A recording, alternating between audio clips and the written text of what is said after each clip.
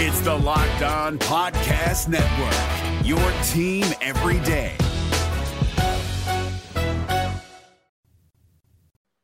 All right, Jeff, you mentioned Connor Overton, and I have not, and this has been a point of pride for me because I have not mentioned him in a fourth or fifth starting role. I've always relegated him to the bullpen as the long man since the end of last season. But given the performances of everybody else throughout spring training, does this open the door for him to slide in and grab a rotation spot I mean, this is what I'm setting up. Could we see both Williamson and Stout at AAA to work on some things and have the fourth and fifth guys be Weaver and Overton? That's the question I'm asking you. It's definitely possible. I mean, Overton's not been impressive this spring either, and he is due to pitch here in about an hour against the Mariners, but he's going to be the starting pitcher at least. So I wonder if they let him go 3 or 4 innings or something like that, or, you know, how many batters he gets to face based on his performance. But I almost wonder, and this could be an interesting opportunity for them to do this, to carry Weaver, Sessa, Overton all on the roster and have them in the bullpen, and Sessa can be, you know, if it's a tight game, he can come in the 8th, or if it's a struggle, he can come in the 2nd or the 3rd and pitch multiple innings. Same with Connor Overton, because Luke Weaver has shown a propensity to blow up. Brandon Williamson, Levi Stout have shown propensities to blow up, but they've also had nice stretches as well. So maybe they do that for 2 or 3 innings. They get to the point where they almost blow up. David Bell throws in Connor Overton, Luis Sessa shuts the door for a couple more innings to get it to the actual bullpen plan for the day. I think that the best version of the Reds is understanding that those 2 rotation spots are going to be very volatile and not expecting either spot to go 6 innings every 5th day. So almost a piggyback format, basically, is what you're describing. Mm-hmm. Because right. I think there's a little bit, and people always hate it when you say this about a rookie coming up because they just want the rookies to go out there and throw 8 shutout innings and just impress us every time out. But if you have a plan, you know, for failure, not to say that you want it to be failure, but if you're planning plan for the worst and hope for the best. Yeah. And piggyback starting is the way to ease those guys into it. So let's loop back through some of these comments, Jeff. Not all of them will require a lot of time from me and you, but I do want to acknowledge them. As we were talking throughout the first 2 segments of the show, there were some folks checking in. So Dragon says Hunter is the best polished face of the team, more of a speaker. That's true. I mean, if you figure the opening day guy is going to have to talk to the media a lot and be, you know, kind of a face of the franchise, I mean, Hunter Green's good at that. And, you know, as we saw from those quotes and from his video, he knows exactly what to say and how to deliver the message. So I can see that. Jimmy says, you know, Green's a PR move. Yeah, there's some that all ties together. And I don't blame the Reds for allowing that to factor into their decision. I really don't. Josh thinks Lodolo should be the opening day starter. I do. I think that too. And I think it's interesting and important to note when you're talking about the opening day starter, there's a little bit of theatrics when it comes along with that, because as we talked about in the past, there's a difference between saying that a guy is the opening day starter and a guy is the guy for game 7 of the World Series.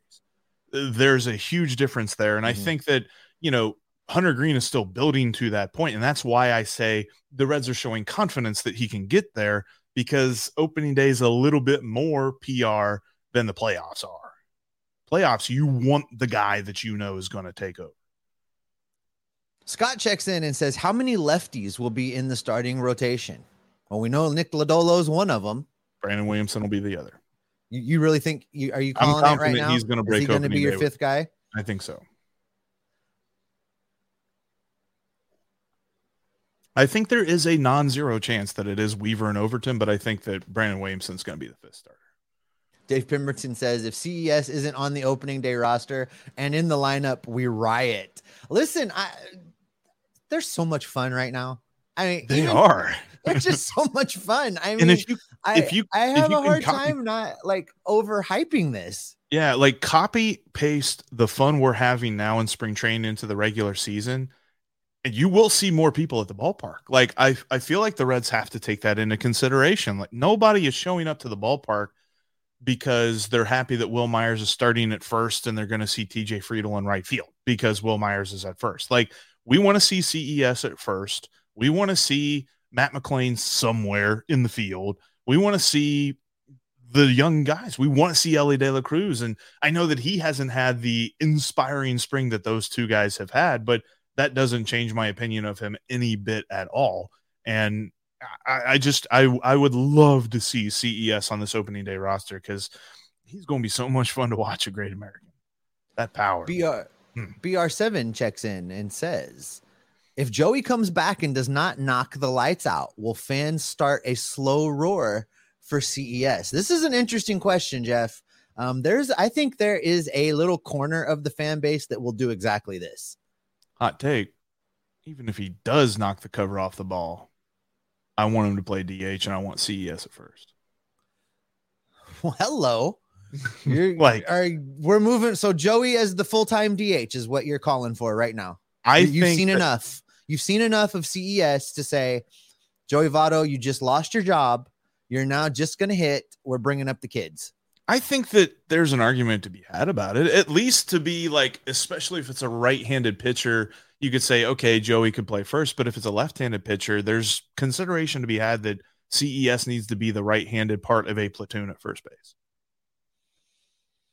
Oh, that is definitely a hot take. I'm not there with you yet. I want to see what Joey brings to the table when he comes back. If he is the comeback player of the year, Joey, that we hope he will be, then I want him at first base part of the time. I want him at DH part of the time, basically trading out with Tyler Stevenson. We've talked about this. Yeah. That's how I want to see him used. If Joey's, to answer the question though, if Joey is not comeback player of the year, Joey, let's just say, Father Time finally wins coming off of this type of injury and Joey's not Joey. Joey's already said he'll be the first one to acknowledge that. And he doesn't want to play if he's not good.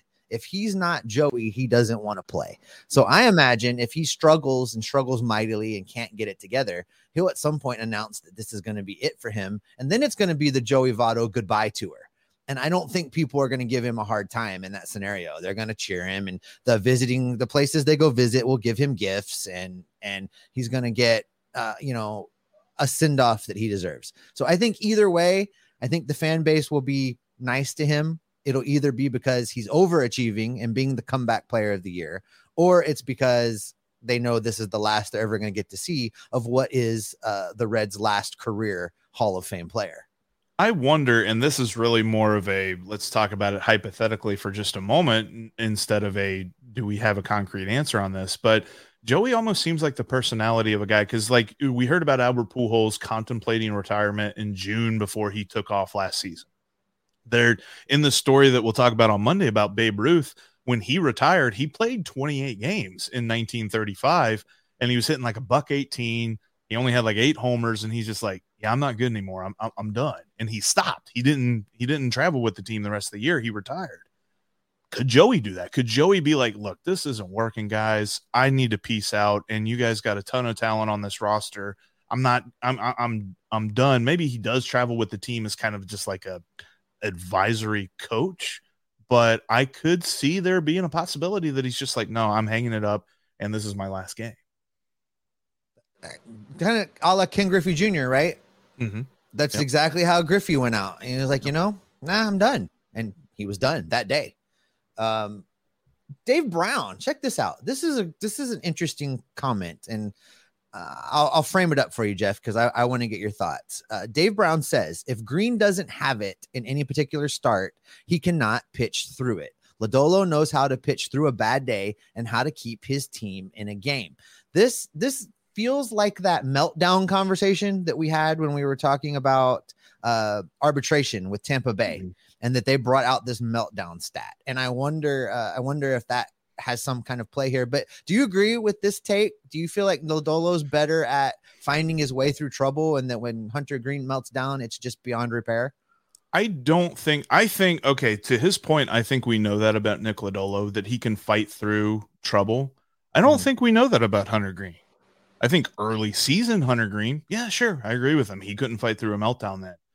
His last 8 starts of the year, though, last year, he had a 1.75 ERA. And those were 8 starts. It's a small sample, but you're not going to tell me that 8 starts in a row he didn't face any adversity whatsoever. Like, he was really good in that season. And I think that there's an argument to be had that we still don't necessarily know what we don't know about Hunter Green. So I'm not willing to say that I know he can't fight through a meltdown, because as far as maturity goes and as far as like just overall smarts, and I think he's probably a tops on the team. Yeah, I can't say it better than you did. I think that's exactly how I feel. I agree with that. There's great Nick Lodolo and Hunter Green talk in the chat throughout this whole time. Jeff, I'm gonna take a couple more and then we'll move into Tyler Stevenson and then the odds and ends stuff. But comment here from Back says, I think the addition of the second slider and changeup, the long ball will be reduced. Hitters just can't think, okay, fastball or slider. That is what we talked about, right? You know, basically the hitters had a 50-50 shot of guessing it right. And then, you know, if they were able to guess correctly, as Back says here, they could sit on one. Green will be dominant this season. But from your lips to God's ears, my friend, that's exactly what we hope happens. I think too, and it's something that he did to very good success yesterday in that 4-inning outing against the Cubs, is that he ran that changeup up there to get a ground ball. He wasn't necessarily pitching the changeup to get a whiff, but he was able to drop it in right underneath the bat. Guys were not making good contact on it. It was a lot of weak grounders. I think there was that one weird base hit that Trey Mancini had where it was just, he dropped the ball in no man's land right there on the infield grass. And Hunter Green almost made a play on it, like almost made a super athletic looking play, just couldn't quite get him because it was too awkward of an angle and all this other stuff.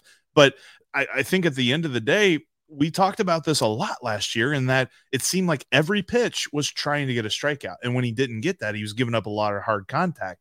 Now he's got a couple of pitches between the second slider and the changeup that he can just drop in and be like, look, I need to get out of this at bat. I need to get an out and let's move on to the next guy, because this guy's got my fastball timed, or he's got my whiff, you know, his slider for a swing and miss. He's got that figured out. So let's just get out of it, get an out and get moving, because that is something he did not have in the first half of last season, because there's a lot of long at bats, right? He was trying to get the strikeout. Now he can just say, all right, boom, we're going to cut this off early, ground you to third, get you out of here. Let's move on to the next guy.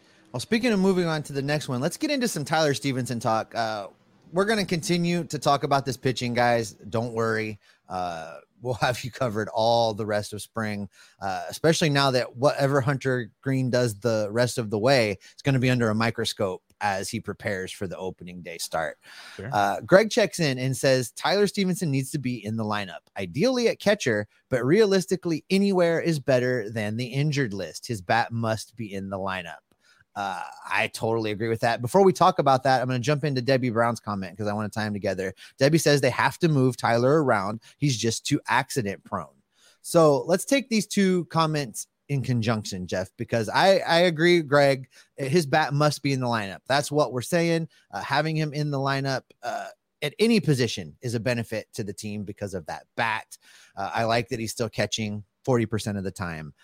To Debbie Brown's point that he's accident prone. Nick Senzel is accident prone. We've seen that over a large sample size. Tyler Stevenson had a couple fluke injuries. A couple things happened to him last year that I don't know could be duplicated. I mean, a foul ball at exactly the right speed and the right angle to break a clavicle through the pad. I mean, it hit the pad and still broke his clavicle. So I don't know. I'm not ready to call him injury prone, but to your point, Debbie, I would like them to limit the situations where things can happen to him.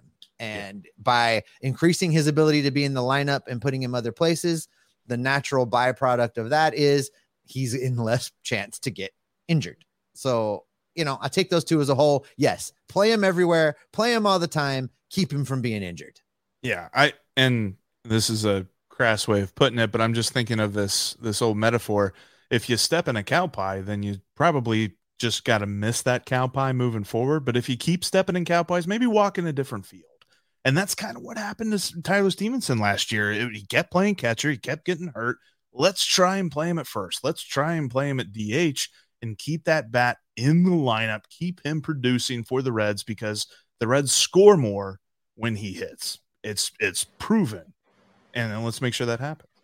I want to see what you think about this. Our buddy Carrick Melvin checks in and says, if CES is on the team, then they can only have 2 catchers when Votto comes back. CES, Votto, and Steer will need to get at bats at DH. You said you could have CES and Votto at the same time. So who are you cutting? Like, who's the guy that goes if you want to keep 3 catchers? I think you keep 5 outfielders, right? 5 outfielders, 3 catchers. Mm-hmm. That's 8. Yeah. I think I did that right. Because then you have 5 infielders. Yeah. Let's go with that. So that's doing math. So it's a little bit. Yeah. To your point, that's where I was going to go with it. Also, I think that Spencer Steer could become part of the right-handed platoon and get some of his at bats out. You can play corner outfield in a corner outfield. Exactly. Yeah. So you can use one of those infielders that can play outfield as well. And you can get rid of a Chad Pinder type. One of those dudes are going to make this team. You could get rid of one of those guys and use them in the platoon. It can be done. Listen, what a great problem to have. I'm sorry, folks. We have too much good talent. I don't know what we're going to do.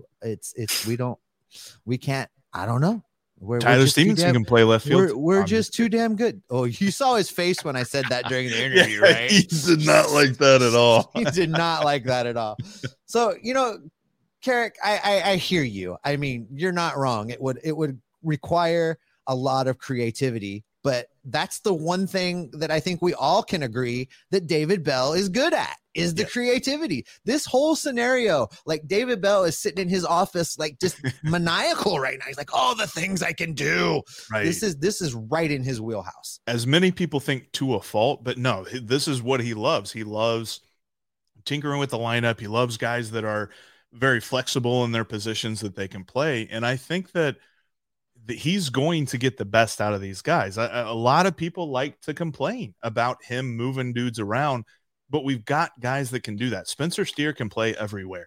I mean, probably not center field, probably not catcher, but he literally played shortstop in college. My man, we played Jesse Winker in center field. Spencer Steer can play center field. Exactly. Exactly. But at the end of the day, like, I think David Bell knows, like, he's got dudes that he can move around. He can kind of, it's a puzzle to him, and it's going to be a good puzzle now.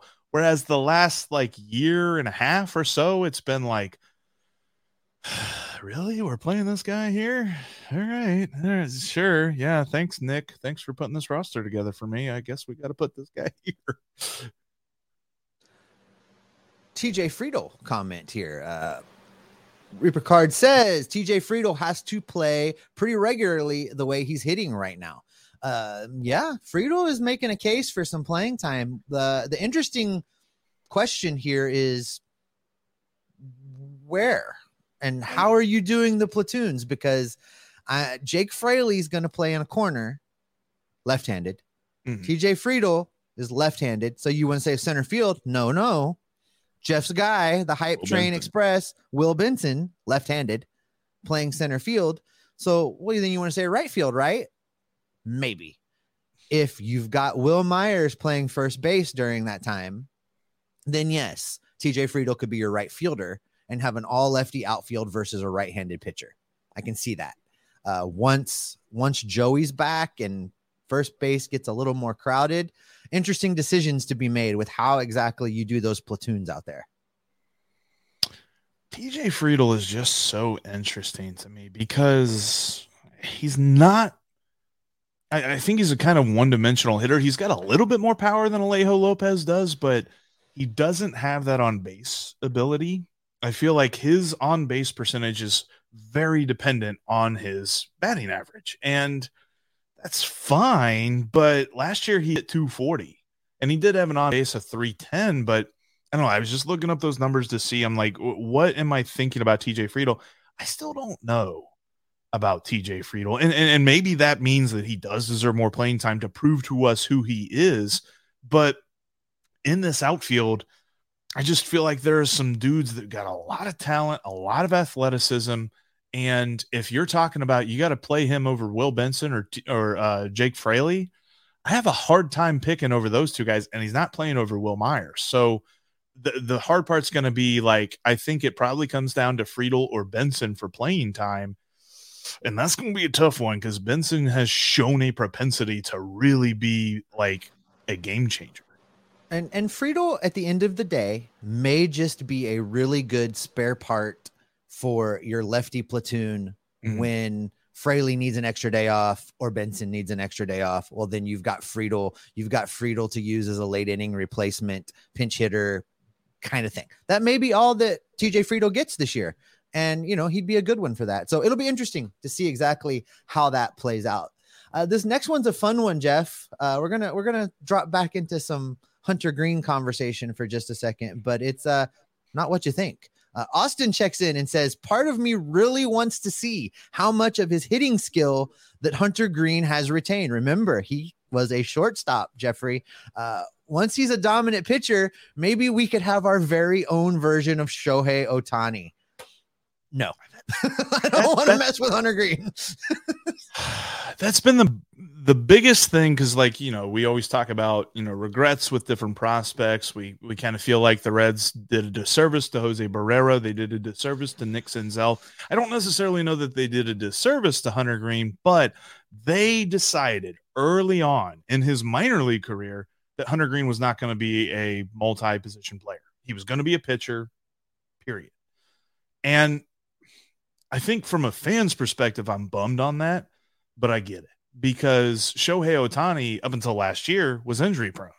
And last year he stayed relatively healthy. I think he still hit the injury list for a couple of different reasons for short tenures, but the stress that is put on his body from being a DH and a pitcher is a lot. And every fifth day, there's a reason starters only pitch every fifth day. And I think that you've got to continue to keep Hunter Green at that one spot, because I know he can be elite as a pitcher. I don't necessarily know if he can be elite as a hitter. And I think that would be the only reason that you would say, okay, we're going to put you in the DH spot. Calvin checks in and says, guys are bound to get hurt. Outside of the bullpen, at what position could the Reds be the most exposed if injuries mount again? I think the outfield is probably the answer to this, because they went out and got Will Myers, but I mean, just look at it right now. Nick Senzel's still not back. We're not sure what we got with him. We got a bunch of lefties, but they can't really all play every day. The right-handed side of those platoons are guys that are, you know, outside of a platoon situation, are not guys you want starting every day. So for me, they're 1 to 2 outfield injuries away from being in big trouble in the outfield, just like they were last year. Because I do agree, the outfield, I mean, the outfield's, we've called it the land of opportunity, because we don't necessarily know who's going to take a hold. I'm very excited about Will Benson, but he's still got to prove it. He hasn't proved it just yet. I think, to give another perspective, because this roster does have many shallow spots to it, is if Spencer Steer gets hurt, who plays third base? Like, I mean, maybe Kevin Newman does, but you're not excited about having his bat in the lineup every day. I mean, Pittsburgh wasn't excited about having his bat in the lineup every day. So I think that if you're looking outside of the outfield for being a detrimental position for injuries, third base is one that, if Spencer Steer misses significant time, that might be an opportunity to call up some prospects, but I just, that would be tough. But they're all going to stay healthy. So that was all hypothetical. Yeah. We're not doing, we are not, I am not learning 70 different players again this year. I won't do it, Jeff, I won't do it. My contract, no, you know, I'm not doing it, Jeff. Just for depth purposes, they called Chase Anderson up to major league camp. So, you know, if there's some starters that get hurt, we could see Chase Anderson again. Stop it. So, hey, Jeff, look, David's here. Look at David's here. For those that don't follow along in the YouTube comments throughout the week, David is the guy that was questioning Tyler Stevenson taking up 2 roster spots. He's the one that really got me thinking. And David says he's still not feeling it. He appreciates our takes, but if carrying 3 catchers made sense, every team would do it. The Reds overreacted to the injuries last year. So David, I hear you. And man, thanks for being so engaged all the time and watching every show and commenting. We appreciate you, man. Here's the thing. Every team doesn't have Tyler Stevenson. Every team's best bat is not a catcher. The Reds are in a unique situation that they have to act differently than other teams in order to keep their best lineup on the field. In this particular case, it's a catcher that they need to play every day. And in today's baseball, the guy can't catch every day. It just doesn't work that way anymore. You know, Yadi Molina, Yadi Molina was probably the last guy to do that. Okay. Whew, and he wasn't that guy for the last couple of years of his career. And he wasn't, correct. Exactly. So for me, David, I mean, I think we'll agree to disagree. I understand where you're coming from with this, but I think the Reds are in a unique position that they can and need to do this in order to put their best product on the field every day. I honestly think that the strength of this team is the catching position. And you could argue, you know, second base or wherever Jonathan India plays, but there's still questions on, you know, what does his defense look like now? It seems to be better in spring training, but what is better for Jonathan India, being that he was -9 in outs above average last year? Is better still negative?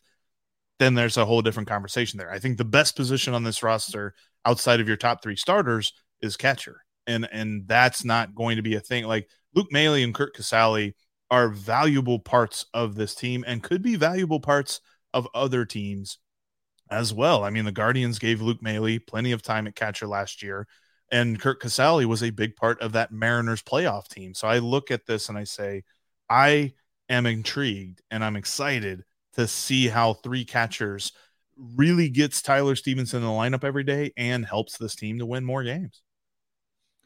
Well, Jeff, we have a couple suggestions for ways to increase attendance that I'm going to roll with here. And we won't spend too much time on this, but they're fun. Calvin says dollar beer night. Listen, there's reports out there already that Cincinnati per capita drinks more beer at sporting events than almost anywhere else in the country. They were pretty high on that list.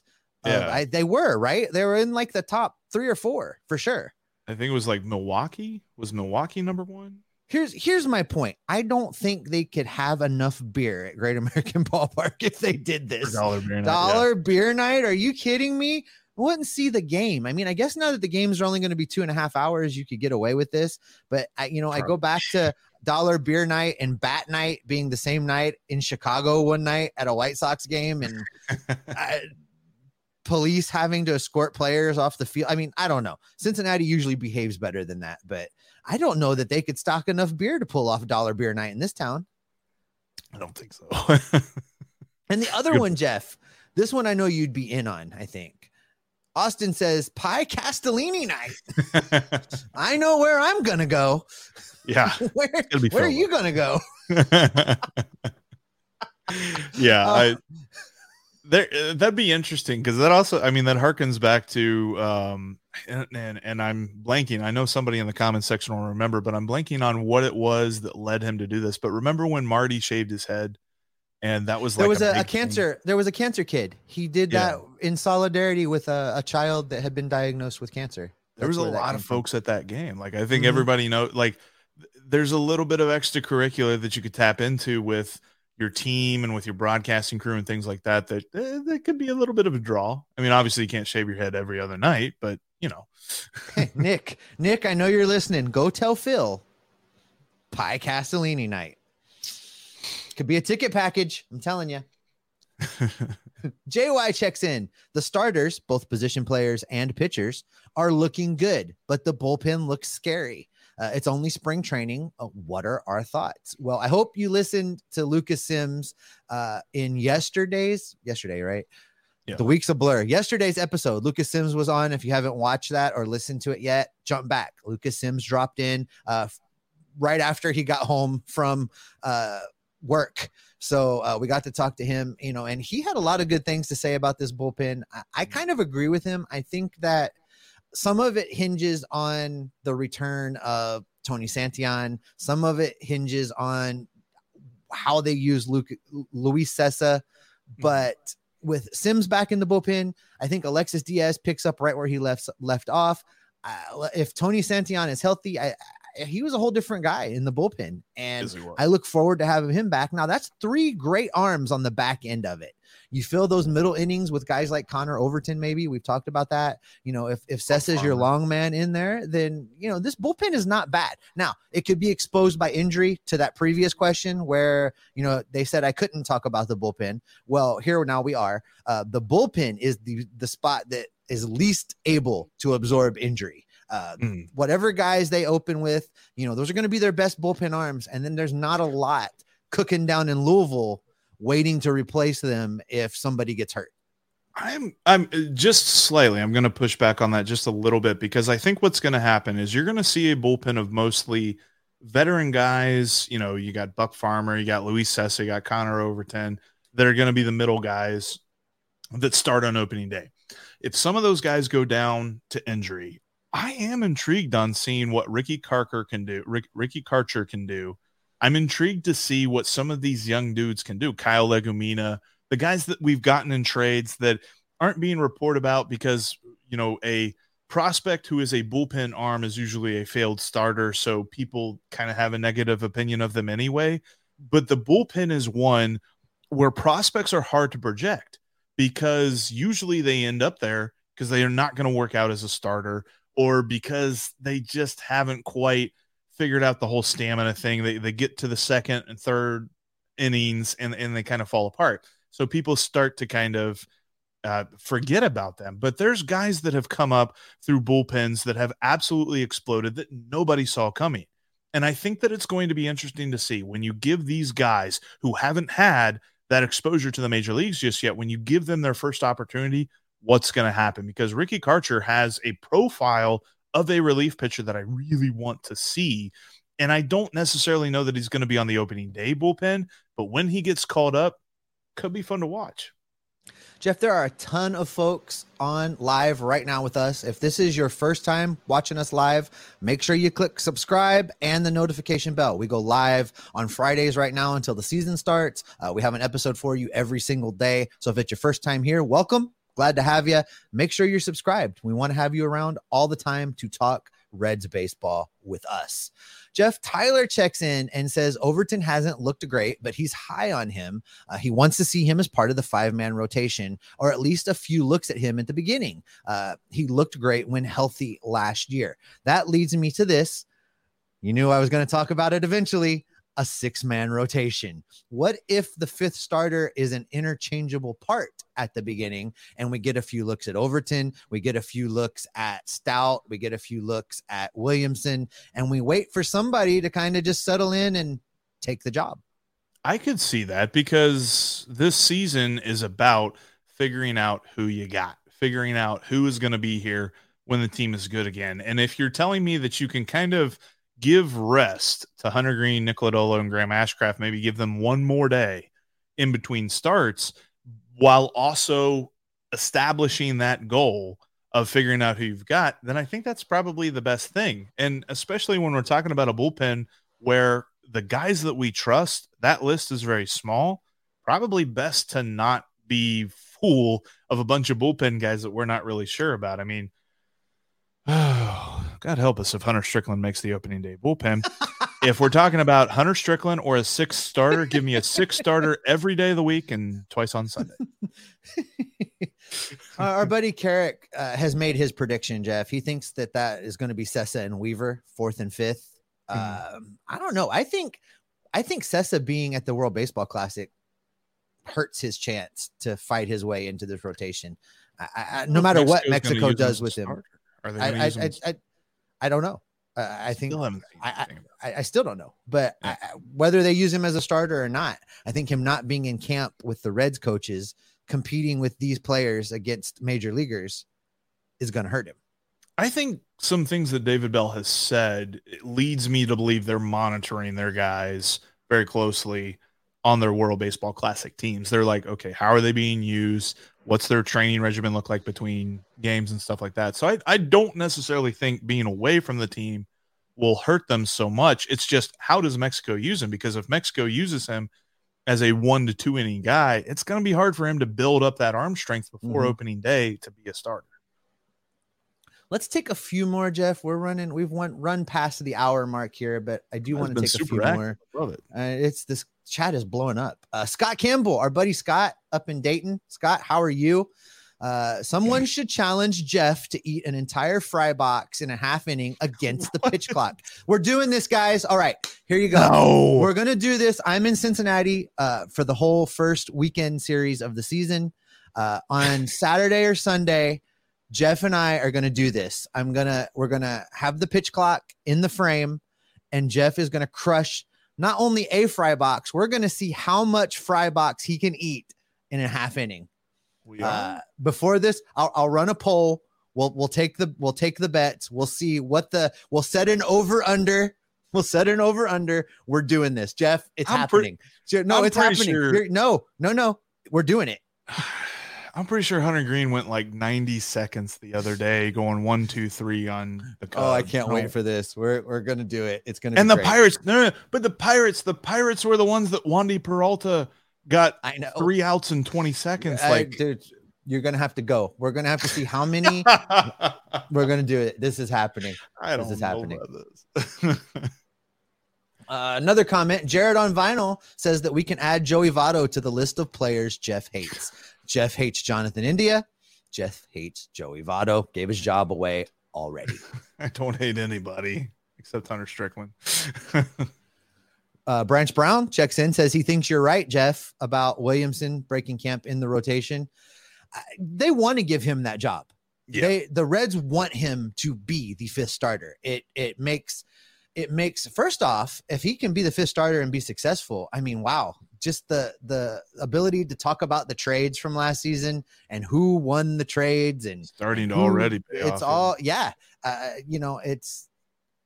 And he was the key piece in that deal. I know that, Nick Kroll really talked about Connor Phillips and that he was the player to be named later, but Connor Phillips was second on that list. Brandon Williamson was first. And there were some thoughts. They're like, okay, what's going to happen? And then, his walk percentage last year in AAA really started to sour some people on his star, but I really think that he's got a shot to be the type of dude that could be the third starter. Like, I think his ceiling is higher than Graham Ashcraft's. It's just right now his floor is also pretty low, and we got to figure out exactly where he falls. Larry Keller says Gutierrez in the bullpen. I don't think we're going to see Gutierrez this season. Larry's right, though. If we do see him, it's in if we do, it's in the bullpen. But September probably, but maybe they would. I think they would have to be in big trouble. I think if the bullpen is pitching well in the last months of the season, I don't know why. I don't know why you would rush him back like that. I could totally just bring him along slow. If you really want to see him in some in-game action near the end, send him down to AAA where it's not quite as aggressive, I guess, because you know how these guys are pro athletes. You put them in the major leagues in a competitive situation and they're going to go hard. And I don't know that we want to do that. I mean, why not? If we have the luxury of bring him along slowly and have him set for, being a valuable piece of the bullpen in 2024. I've seen some different questions and stuff like that in our comment section over the last few weeks. Like a couple of people being like, hey, what's up with Gutierrez and stuff like that. The Tommy John surgery is going to keep him out until at the very best, we're talking like the end of August, maybe September. And that's if everything goes right in his rehab. That's if he has no setbacks, nothing crops up during his time when he's ramping up. And he's not going to have enough time to ramp up as a starter. So I think the best course for him, the best plan for Vladimir Gutierrez this year is that when he's ready to come back, they send him to Louisville and they have him pitch as a starter and he works himself up, gets himself ready for next year. I don't think there's any scenario that is best for him personally where he pitches in Cincinnati this year. All right, 2 more and we're getting out of here, Jeff. But I want to talk about this guy. The RoboBuck says he thinks Bennett Souza, left-handed relief pitcher, starts in Louisville, and I think maybe he's one of 2 people still competing to be the second lefty in the bullpen at the major league level. It's funny because I asked Bobby this the other day, and I'm like, what do you think about the second lefty in the bullpen? Because so far we've not really seen anybody that's been inspiring. And he answered back, and he's just like, do they need two lefties? It's like, with as much as we've seen with the guys that we've seen in camp so far, I don't want to see a second lefty. Like, I understand the good makeup of a baseball team. You gotta have two lefties. You have to have multiple lefties. But if the options are what we've seen, are we really going to force that? Yes. You got to have two lefties, man. Like, you got to have two lefties. They have to find a second lefty, Jeff. If it's not these guys, then they have to go get somebody off the waiver wires at the end of spring training. But there has to be a second left-handed pitcher in this bullpen. It cannot just be Reaver San Martin. They cannot open the season with just him as the lefty in the bullpen. And I'm busy. I'm not available. Let me see. Okay. Now you should know this guy. So I'm interested to see if you know him. But who was the second lefty? Obviously, Aroldis Chapman closed. But in 2012, when the Reds were division champs. Oh, my God. Who was the second lefty? Oh, I don't know. Actually Jeff. pitched super well. Tell me who it is, because it's too long ago for me to remember. It's the one year that this guy proved any kind of valuable for the Reds, because the Reds traded Travis Wood to the Chicago Cubs to get this guy, Sean Marshall. Sean Marshall. He was really good. I remember that now. He was really, really good. So I agree with you. A playoff team need has two lefties. You need two lefties to make the playoffs. They're not making the playoffs this year. Oh my God. All right. One more. BR7 has a good one, because I've made this same observation. And I think you have too, Jeff. Benson beating out that infield hit, hustling down the line to first, clapping his hands when he was safe. It was good to see that. Benson, Friedel, India, McLean, they're all really hustling. Love it. I love it too. And I think that energy, listen, I don't know that we've given him enough credit thus far through spring, but I think Jonathan India really set the tone at the beginning of camp, talking about the changes that he made, the fact that he sees himself being one of the team leaders of this team, and then going out and playing that way. Well, all these young guys in camp are, well, if Jonathan's doing it, I better do it too. And, that's leadership. And I'm glad to see it. Well, the young guys are playing that way, but also yesterday, and I mentioned this play already, the Trey Mancini infield single dude is like, I was listening to the radio on that. Tommy Thrall called that play like he was surprised to see what he saw, because it was a dribbler, no man's land down the third base line, no chance for the third baseman to run up and grab it. So Hunter Green is lunging off the mound, going as hard as he can to try and barehand that ball, throw it over to first. And according to the radio crew, he missed it by like that much, like almost had him. But the tone of voice told me is that there was no way Hunter Green should try to make that play. He was never going to get him out. That is just another example of the hustle that the Reds are showing right now in spring training. The fact that Hunter Green, who knows he's on this roster and probably knew before that game yesterday that he was going to be the opening day starter, is just like, let me grab this little dribbler here and throw Trey Mancini out when absolutely no one expects me to do it. That's the kind of thing that's getting me fired up, and why I took that Reds to win 80-plus games thing on FanDuel. Oh, boy. Oh, boy. Scott Campbell, by the way, had Sean Marshall. He got it. Good job, Scott. Yep. And we're going to end with this. What is my walkout music? Well, Brown Eyed Girl. If it has to be right now, like me right now, I'm going with Toby Keith. I ain't as good as I once was. That's going to be my walkout music. And on that note, that's where we're going to end it today. Jeffrey, take us home. Thanks, everybody, for joining in on today's live Aloha edition of the podcast. Thank you so much for everyone who dropped a question, dropped a comment into our comment section. I know there's a ton that we didn't get to, but thank you all so much for being a part of our show. Now, make sure you go check out Locked On Fantasy Baseball, because Matt and Dom are going to help you win your league. They've got the best fantasy draft strategies for you to help get that dub. So check out Locked On Fantasy Baseball. It's just like Locked On Reds. It's free and available on all platforms, including right here on YouTube. Coming up next week, we're going to talk about the time that the Reds almost got Babe Ruth. In fact, there was actually 2 times that the Reds almost got Babe Ruth. So, yeah, going back into the history books. Plus, we're also going to keep you up to date on everything that's happened all weekend long out in Cactus League play for your Red Legs. Thanks again, everybody, because as we move through spring training, we're less than 3 weeks away from opening day. We're going to keep y'all locked on Reds every single day. Jeff hates Joey and Jonathan. What a hashtag. I don't. Hey, Prime members, you can listen to this Locked On podcast ad-free on Amazon Music. Download the Amazon Music app today.